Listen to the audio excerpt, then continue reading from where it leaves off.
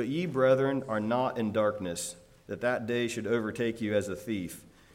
Ye are the children of light and the children of the day. We are not of the night, nor of darkness. Therefore let us not sleep as do others, but let us watch and be sober. For they that sleep, sleep in the night, and they that are drunken, they're drunken in the night. But let us, who are of the day, be sober, putting on the breastplate of faith and love, and for a helmet, the hope of salvation. For God hath not appointed us to wrath, but to obtain salvation by our Lord Jesus Christ, who died for us, that, whether we wake or we sleep, we should live together with him. Wherefore comfort yourselves together and edify one another, even as also you do. Verse 6, I think, is the main verse I was looking at here. Therefore let us not sleep as do others. King James says, but let us watch and be sober. NIV says, let us be awake and be sober. And just drawing a very distinct parallel between the people of this world that are just numbly walking through life as though they're sleepwalking and following what this world has to offer, versus those of us who have the Spirit of God. We're not to be spiritually drunken.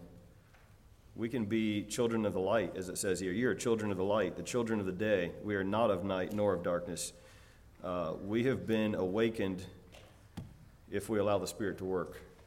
So my prayer this morning, by God's grace, that we do not drift into spiritual sleep. I think as Christians, sometimes we can even go there, and we can just kind of allow ourselves to be rocked back to sleep. But by God's grace, that we can realize that every moment of life, everything we're doing, God's hand is in it. God is very present, even as things get dark. Now's the perfect time to be joyful. Now's the best time ever, as things get darker, to let the light shine, because the people around us don't have it. And if we're going to make an impact into this world, and if we're going to save souls for Jesus, we're not going to do it with our heads hanging and acting like we're defeated. So let's finish here, Colossians 3. Jump over and read a couple verses in Colossians 3, verses 1 through 4.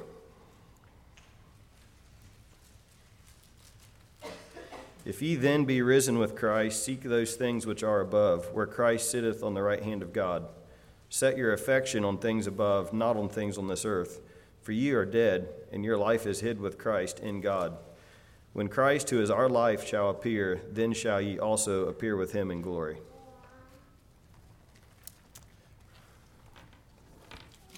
Phil, would you have prayer for us this morning? I guess before that, are there prayer requests?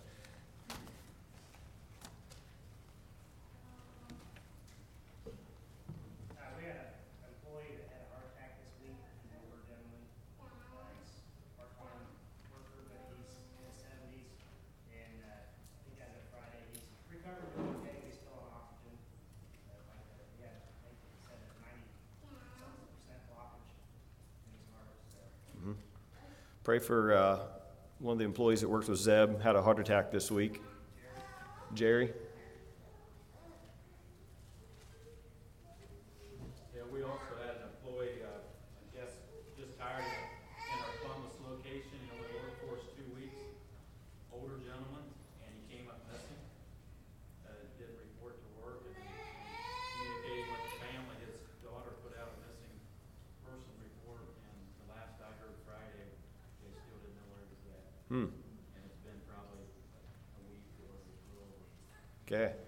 Pray for a fellow that works there at Garber. Name's what? Bill. Pray for Bill. As of now, is still missing, possibly.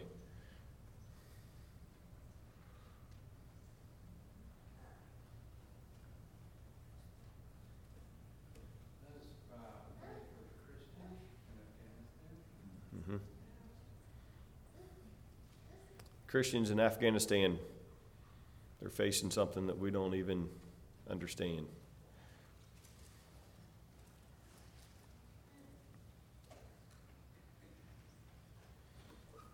All right, Phil.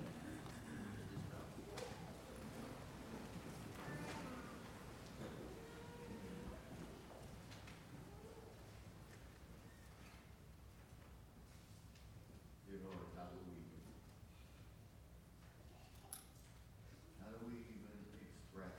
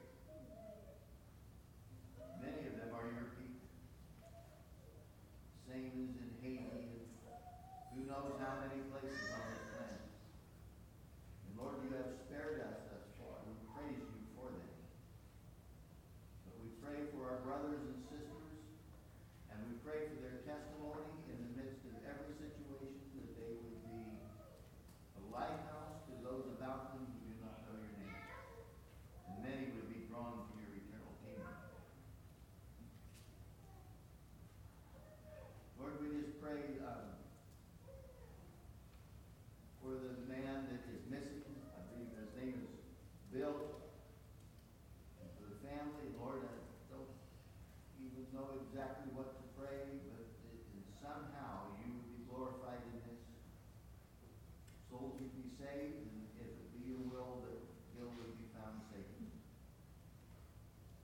We want to remember Jerry with his heart attack. You would heal him, and that you would draw him to yourself, and that he would come face to face with the living God and praise you forever. Lord, there are many children that are here this morning. We just pray in some way there would be seeds that would be planted of holiness from you by your Spirit in even their smallest souls. They would exonerate you, and their lives would be full, and they would have be eternally blessed. We thank you for this morning. We thank you for everything that has been said and done, and the songs that have been sung. But Lord, help us to genuinely have a desire to seek your face this day. In Jesus' name, amen.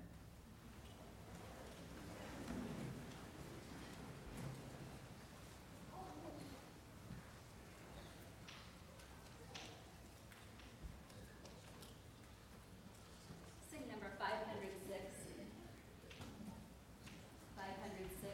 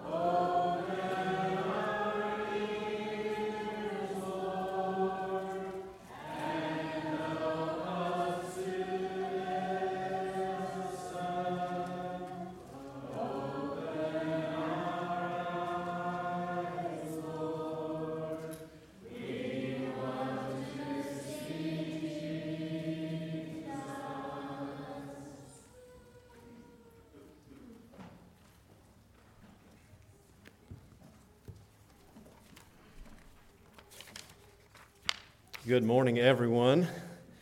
It is a thrill. I've been looking forward to this for a few weeks here, and it is a thrill to be here meeting with the people of God. This is no cheap thrill. This is the real thing, folks. And I'm just glad to see that everybody felt that it was important to come out and worship this morning. I felt like it was, and you build me up just by showing up. So thank you for being here. To start off this morning, I wanted to conduct a highly scientific survey. Here in the room, I put that scientific in front of survey because that's going to make it seem official, I think, is how we work these days. Here in the room, how many of us have, in this month of August, either started back to school or will be starting back to school in the month of August? Very good. Lots of children. We even have a teacher back here that's going to go back to school as well. So it's not just children. To show the reason I say that, I'm going to open up to 2 Timothy 3:16. The Apostle Paul, I'm just going to read that one verse there. The Apostle Paul gave some instructions to his spiritual son, Timothy. And I would like to read that verse. All Scripture is given by inspiration of God and is profitable for doctrine, for reproof, for correction, for instruction in righteousness. I feel like this morning that it's easy to look at this verse and think that the preacher is going to show up and pick up his copy of the Word, and he's going to instruct, he's going to teach doctrine, reprove, and correct. And I don't really feel qualified for that. But the beginning of the verse says that all Scripture is given by inspiration of God. So as this gathering, this congregation of God's people, we're going to open up the Word together, and the very God of the universe will teach us all, teachers, students, older folks alike. And that's why I'm so excited to be here today. I titled the message, "This is that which was spoken by the prophet Joel." That is a quotation of the Apostle Peter on the day of Pentecost when the Holy Spirit first indwelt men in a large-scale way. I think throughout the Old Testament you can see the Spirit of God working with people. Let's read those verses in Joel chapter 2, Joel 2, verses 28 through 32 is what the Apostle Peter was talking about on that day when he made that statement.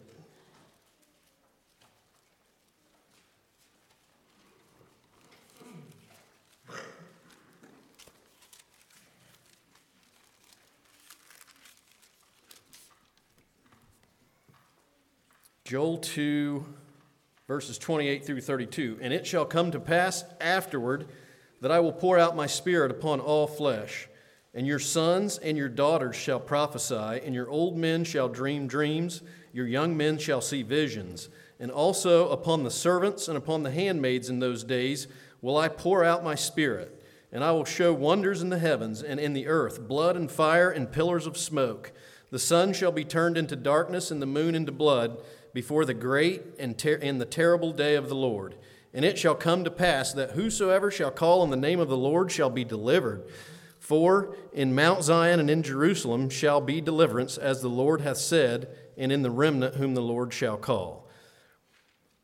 I believe that we are living, and you're all well aware, we are living in the days where God interacts with His creation through His Holy Spirit.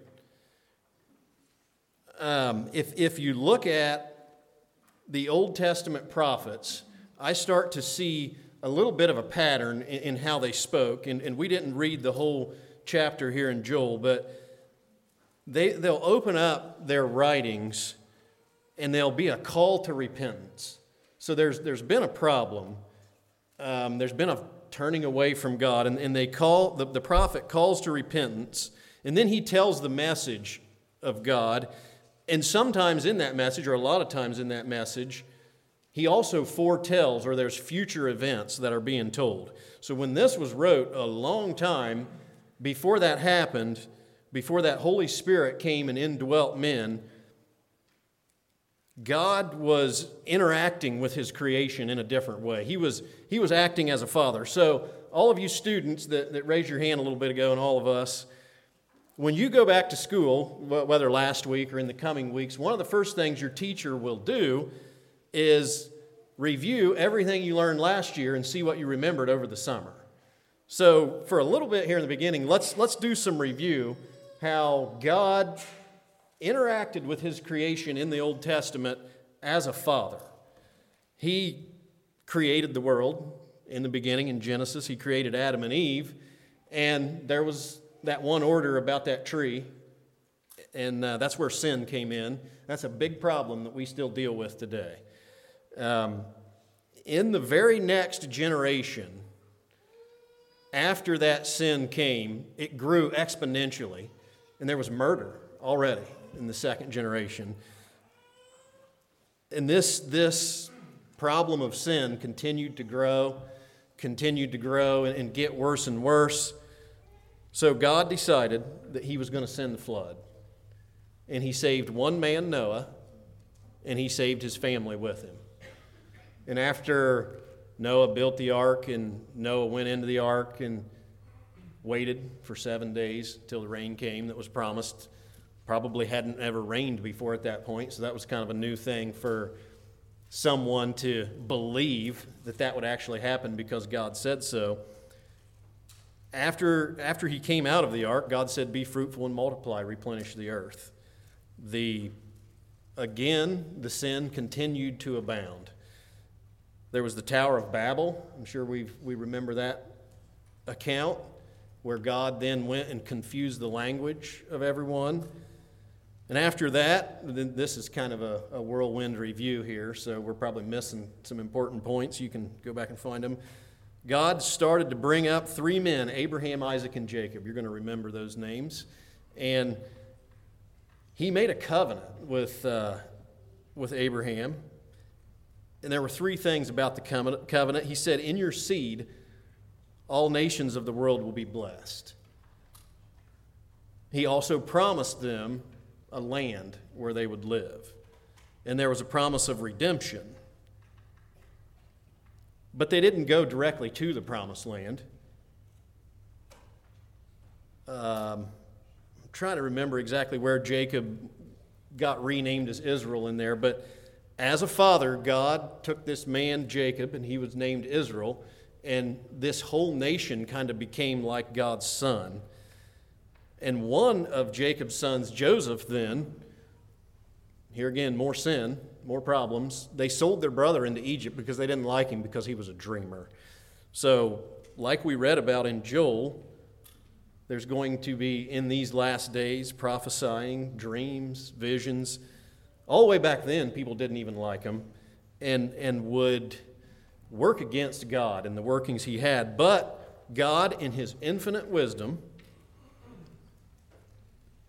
sent Joseph to Egypt through this sinful event by his very brothers, and because of a famine in the land, it turns out God had a whole lot bigger plan to do with Joseph, and he ended up being a part of saving his whole family, Israel, from the famine that was in the land.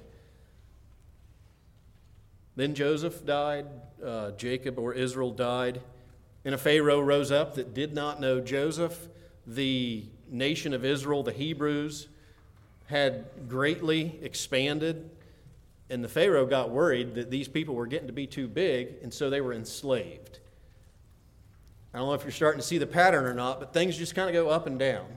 And men are sinful, and they're called to repentance, and God can show up and fix some things.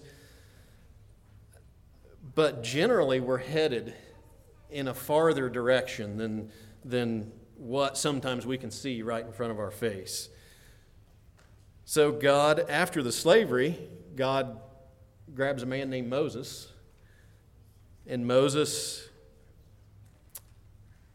doesn't really like the calling that God's calling him to. Moses ends up in the wilderness. God speaks to him in a burning bush. Kind of an interesting little story there.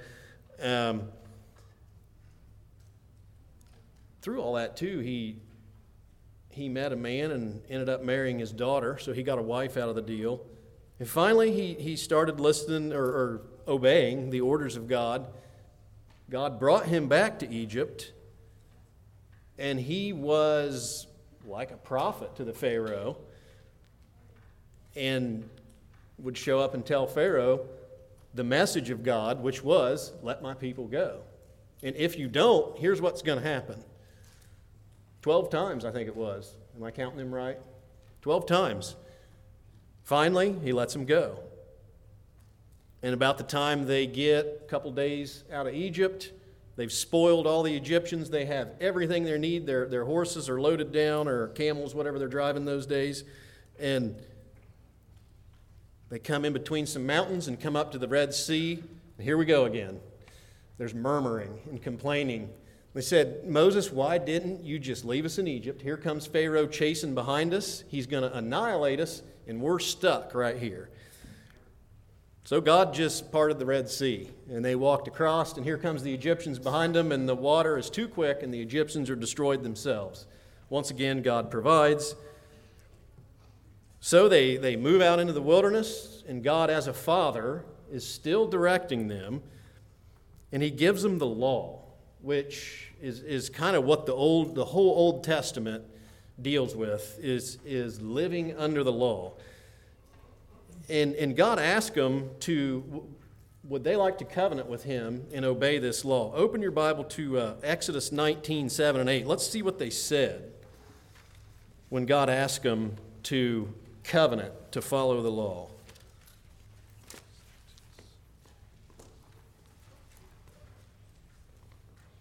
Exodus 19, verse 7 and 8. And Moses came and called for the elders of the people and laid before their faces all these words, which the Lord commanded him. And all the people answered together and said, All that the Lord has spoken, we will do. And Moses returned the words of the people unto the Lord. So they agreed to the covenant. We agree to your terms, God. We'll do it. And it wasn't just a whole lot longer. The Ten Commandments factors into this. That covenant in their mind was shot. They started murmuring and complaining again. And God is a father. There's lots of events where people didn't make it, but he didn't destroy the nation. This is still his son, and he's still directing them as a father would. Sometimes he's a little bit stern with them. Always looking to bring them back. As they wandered in the wilderness then, he had them set up a whole system of religion. There was a tabernacle, and he gave very specific instructions how to build it. And there were methods of worship that had to be followed, and then once a year, you would bring a certain sacrifice, and another time certain sacrifice, and the priest was the one that always had to go in to do the sacrificing. The people didn't go before the Lord themselves. They wandered around for lots of years, and finally, after lots of training, God the Father brought them a man named Joshua. They came to the Promised Land. And again, regardless of how many times they broke the covenant with God, God was faithful with his covenant. His direction was sure that master plan that he had in the end, he always achieves. And then they came into the Promised Land.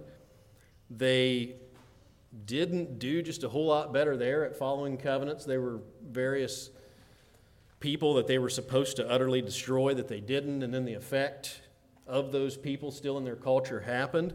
So there were judges set up to judge them. And at this stage somewhere in here is where God started to give them prophets, of which one we read was Joel here a little bit ago, and we'd like to get back to that here in a minute. And priests and kings. So now we have the first king of Israel was Saul, and then David, the man after God's own heart. Lots of good lessons here. The problem of sin is still abounding, and God is still so faithful that there's not total annihilation just because of that. Then there came a time where the kingdom became divided. The Israelites couldn't even get along with themselves. And their kingdom came divided. This is really spiraling downhill fast. And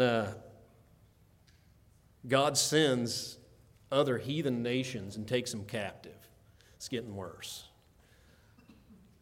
I don't know if you can look around the world today and identify with this downward slide or not. But at any rate, the prophets then also went silent for 400 years. In the way that God interacted with his creation experienced a seismic shift. There was a major change, as he had said by his prophets. He came as a man and lived among his creation. For all of that summary that we just went through, his Spirit was active. We can look in the Old Testament now that we know what we know in our day and see it. But he was mainly acting as a father. And now he sends his son in the form of a man, Jesus Christ, this powerful God that has directed this whole of history headed towards where he exactly wants it. You could say he could snap his fingers and make it happen. He said, I'm going to experience it like you folks do. I'm going to come down and live among you. And his son is like our brother. He's a man just like us. He's 100% God, but he's 100% man. Totally different. And we are very thankful for that. And as way too short of a summary here of the life of Jesus, he lived a perfect life. And then that law that was given, he fulfilled it. He said, I come not to abolish the law, but I come to fulfill the law. He also, that religious system where they had a set of several festivals or feasts, we can see that those feasts that God instituted were pointing towards this man Jesus, in that in his death, he was sacrificed as the Passover lamb. He lived a sinless life, so the Feast of Unleavened Bread was pointing towards him. And he was also resurrected, which is the whole reason for our belief. That's absolutely where it starts. He was resurrected as the first fruits of the resurrection. And in Luke 24, 46 through 49, let's read that, a pretty important verse to how we live today.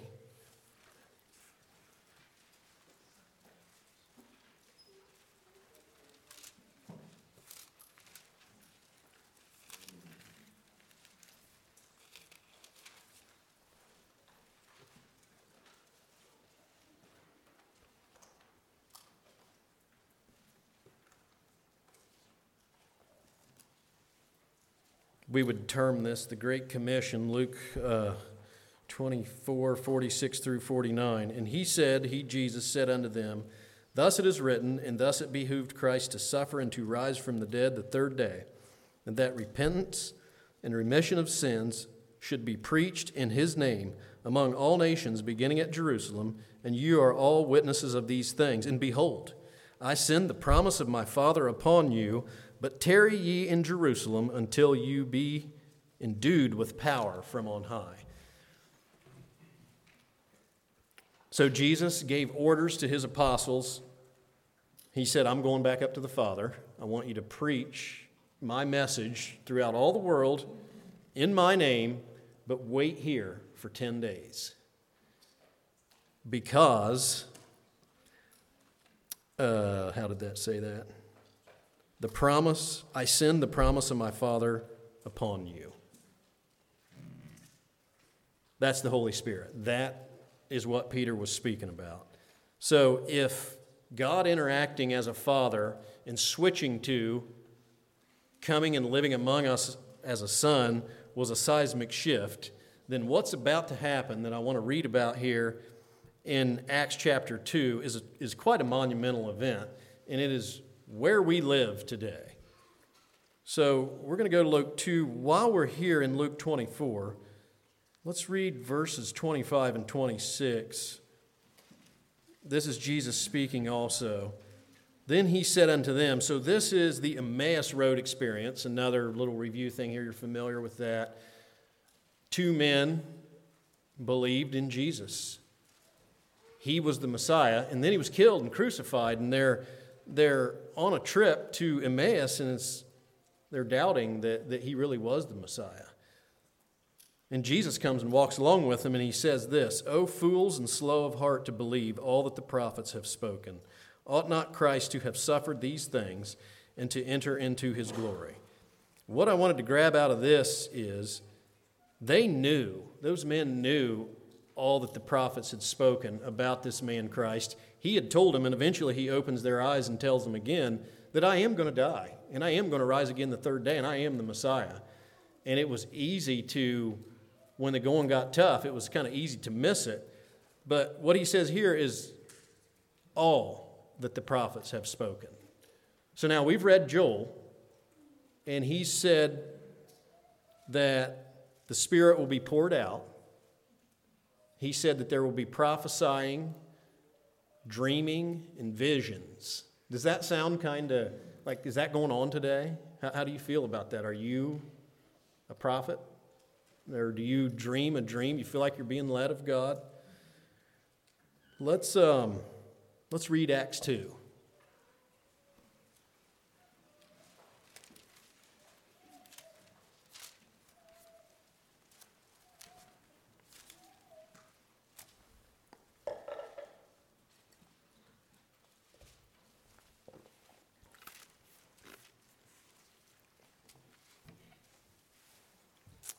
I think if we read through verse 22, we'll get the most of this. Quite familiar here.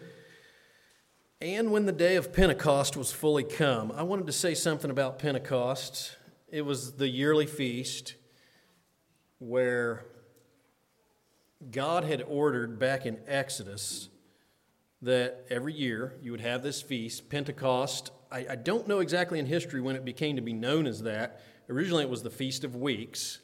So from Passover, unleavened bread, and the first fruits feast, we're going to go 50 days, or 7 weeks and 1 day, 50 days. So Pentecost just simply means 50.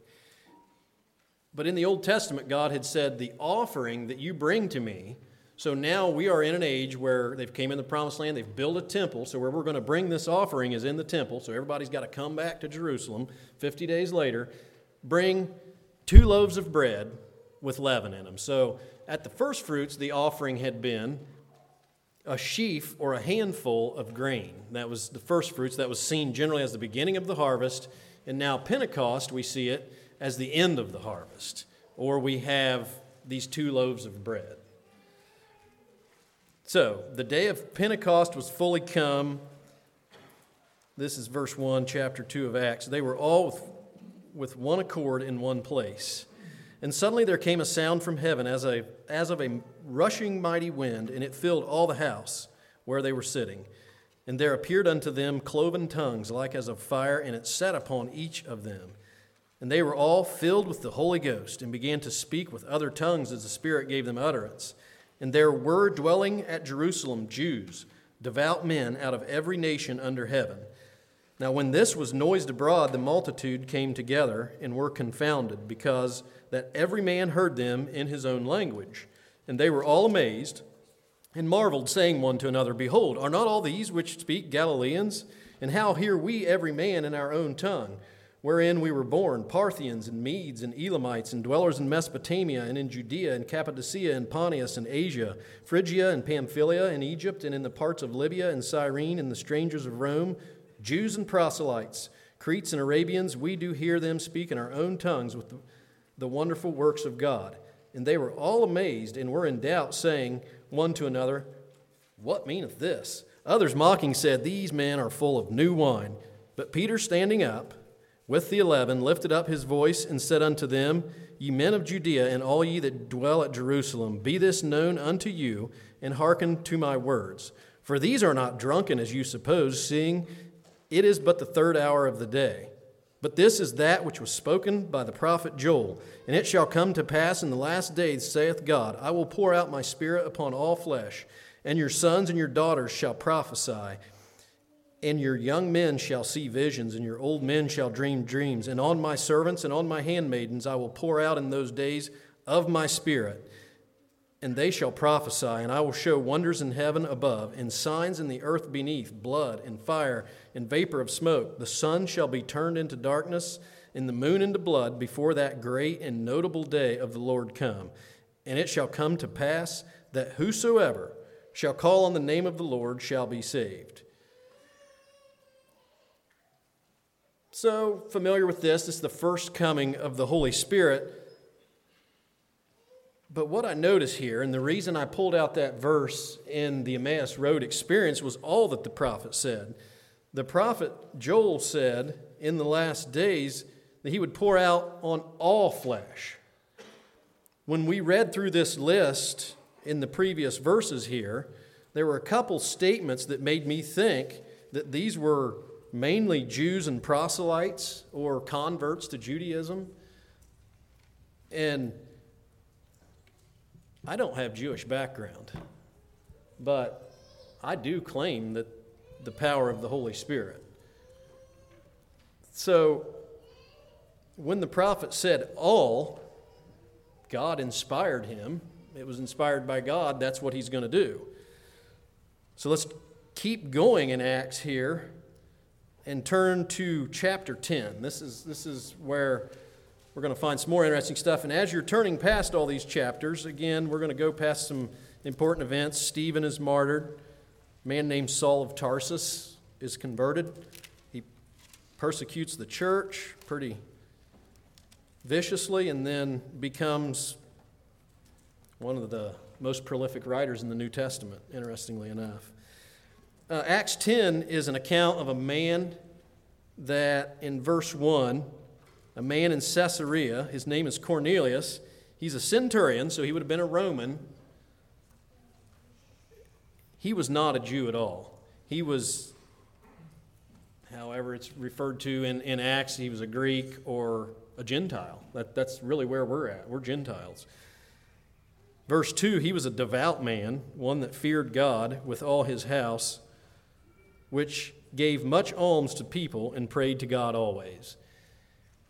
He didn't have the promises or the covenants, maybe I'll say, that God had covenanted to his son Israel, his nation Israel in the Old Testament, but he believed. And so anyway, rather than read it all, he's praying one day, and God sends an angel to him and says, I want you to call for a certain man named Peter at a certain house and ask him to come talk to you. So he does that, and he sends people. I guess it takes a day or so for him to go and get to the certain house that he said. And about the time where his servants show up to ask for this man named Peter, the Apostle Peter, Peter is up on the roof praying. And that same spirit that had directed Cornelius to send for him tells him that there's going to be men coming and asking for you. And he has a dream, here's that dream again, about a sheet coming down, and he realizes some things about how, I think at that time, Jews thought that they were still exclusively who God was going to be, to summarize, saving. Let's start reading in verse 34. So there's been this whole experience, and it's obviously orchestrated by a powerful, powerful God in just these two men's lives here and bringing them together. This is a highly important event to us. Then Peter opened his mouth, verse 34 in chapter 10, and said, Of a truth I perceive that God is no respecter of persons, but in every nation he that feareth him and worketh righteousness is accepted with him. The word which God sent unto the children of Israel, preaching peace by Jesus Christ, he is Lord of all. The word I say, you know, which was published throughout all Judea, and beginning from Galilee after the baptism which John preached, how God anointed Jesus of Nazareth with the Holy Ghost and with power, who went about doing good and healing all that were oppressed of the devil, for God was with him. And we are witnesses of all things which he did both in the land of the Jews and in Jerusalem, whom they slew and hanged on a tree. Him God raised up the third day and showed him openly, not to all the people, but unto witnesses, chosen before of God, even to us, who did eat and drink with him after he rose from the dead. And he commanded us to preach unto the people and to testify that it is he which was ordained of God to be the judge of the quick and the dead. To him give all the prophets witness, that through his name whosoever believeth in him shall receive remission of sins. While Peter yet spake these words, the Holy Ghost fell on all of them which heard the word. And they of the circumcision, I'm understanding that to be the Jews, which believed in Jesus, were astonished, as many as came with Peter, because that on the Gentiles also was poured out the gift of the Holy Ghost. So here we go. In Jesus, the first fruits, the handful of grain, now there are two nations, or now we have two loaves of bread, Jews and Gentiles together. There is sin still in the world. We still have that problem from all the way back in the beginning. That would be the leaven in the bread that God all those years ago was pointing towards this time right here. And this kind of took a while. If I understand history right, from Acts 2 to Acts 10 could have been 4 or 5 years. That's quite a long time. So that was quite a lot of review. Here we are today. And like I mentioned, all that the prophets said. So when Joel said that the Spirit would be poured out, I think that day, if this glass of water were God's Spirit and God picked up the cup and He started pouring it out, that day's not going to happen again. That was the first time. But the cup is so big and the Spirit is so filling that He's still pouring it out. You know, we're hundreds, thousands of years later, and that Spirit is still pouring out. We are still in that time frame. So do you feel like you can prophesy? If you look at the example of the Old Testament prophets, there was a call to repentance. We could sure use that. And they could tell the message of God. We have it. We're all holding the copy. We have the message of God. And we, in our Sunday school, have been studying Revelation. We know what's going to happen in the future. So when we look around the world and things are a mess, that's what I think the prophesying means. I think it needs to be going on. That's the Great Commission. It wasn't very long ago that Cephas's dad, Pastor Nose, stood right here at this podium and told about a dream that he had that was fulfilled. He woke up from his sickness or whatever was happening. He told a dream to his son. They knew immediately that God was working. So God interacts with His creation as Father, as the Son of God for redemption, praise His name, and the Holy Spirit lives inside of us. Joel continued on to say that there would be signs in heaven, that the sun would be darkened and the moon turned, the cosmic events that I don't think we've seen yet. So we are still living in that time frame, and we have a responsibility to prophesy, if you'll accept my definition of it there.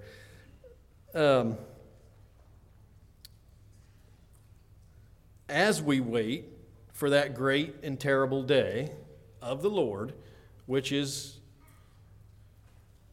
when He comes back. And if you have the Spirit of God inside of you at that time, there's nothing to fear, like we're picking up in our study of Revelation. But if you don't, you're going to be calling on rocks and mountains to hide you and asking the question, who can stand in front of this God?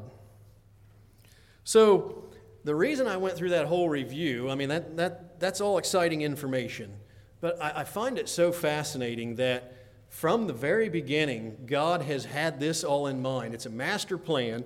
And as humans, as His creation, if He would have just gave it all to us at the beginning, I'm not sure we could have handled it. You can look in the Old Testament and find accounts where somebody's seen God and they weren't supposed to, and they fell dead immediately. And we see His perfect working in a pattern start to emerge. That whenever we've totally messed it up, He's always faithful to show up and help us out with our current problem that we're dealing with right in front of us. But when He provides that solution, He's always got a farther goal in mind that's farther out. And it just always works a whole lot better when you follow Him. So this brings me to today. Over the past 3 weeks, I've had a good opportunity. I've been motivated to kind of consider my own life and how I got to this day. And it is definitely by the Holy Spirit of God, no question at all. When I was 20 years old, I had been raised in a Christian home. My parents were believers. They were devout, I would say. And when I was 20, I had got to the point where I decided that I didn't need all that.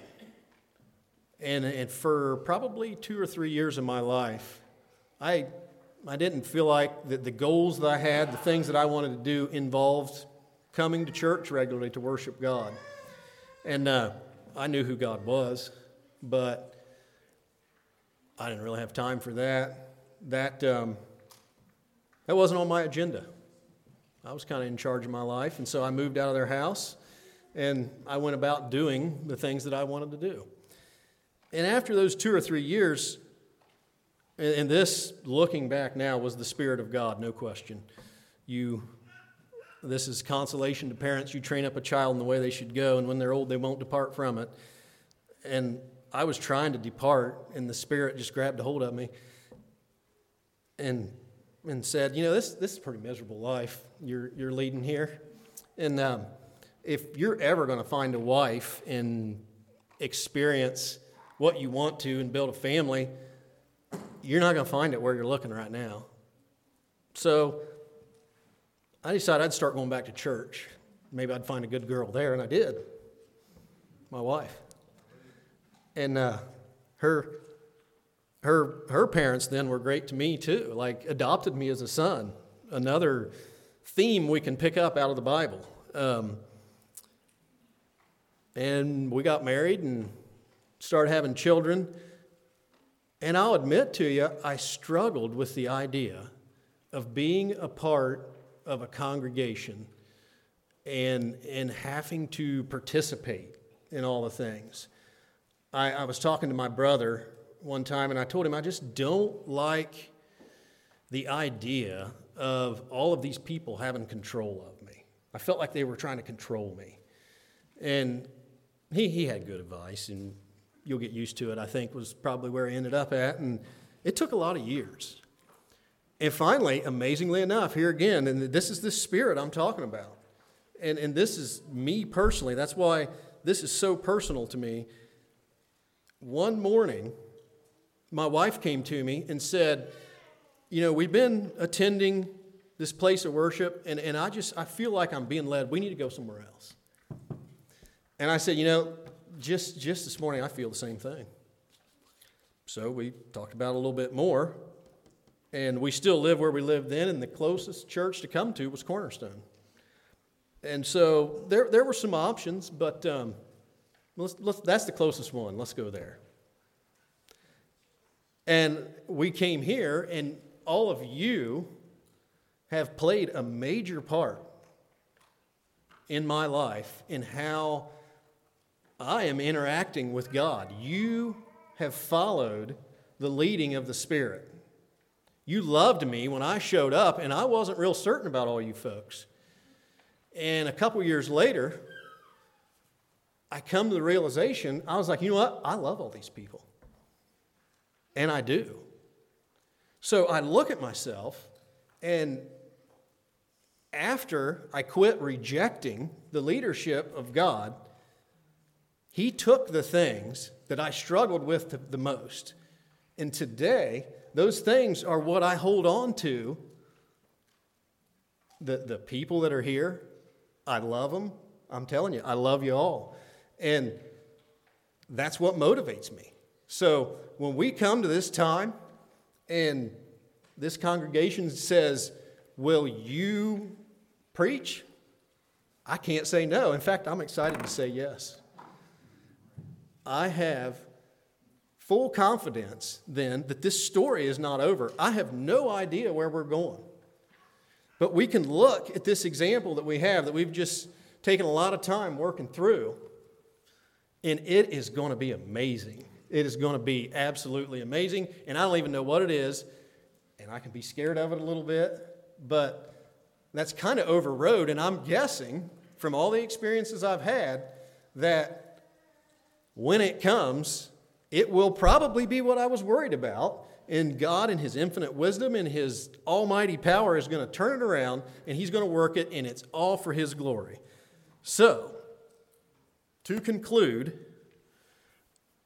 I want to read some verses out of 1 Thessalonians 5.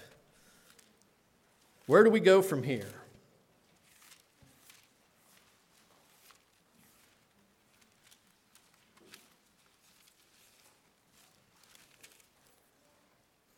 First Thessalonians 5, I'm going to start in the 16th verse. From this day forward, rejoice evermore, pray without ceasing. In everything give thanks, for this is the will of God in Christ Jesus concerning you. Quench not the spirit, despise not prophesyings, prove all things, Hold fast that which is good. Abstain from all appearance of evil, and the very God of peace sanctify you wholly. And I pray, God, your whole spirit and soul and body be preserved blameless unto the coming of our Lord Jesus Christ. Faithful is he that calleth you, who also will do it. Brethren, pray for us. Pray for me. What shall we sing?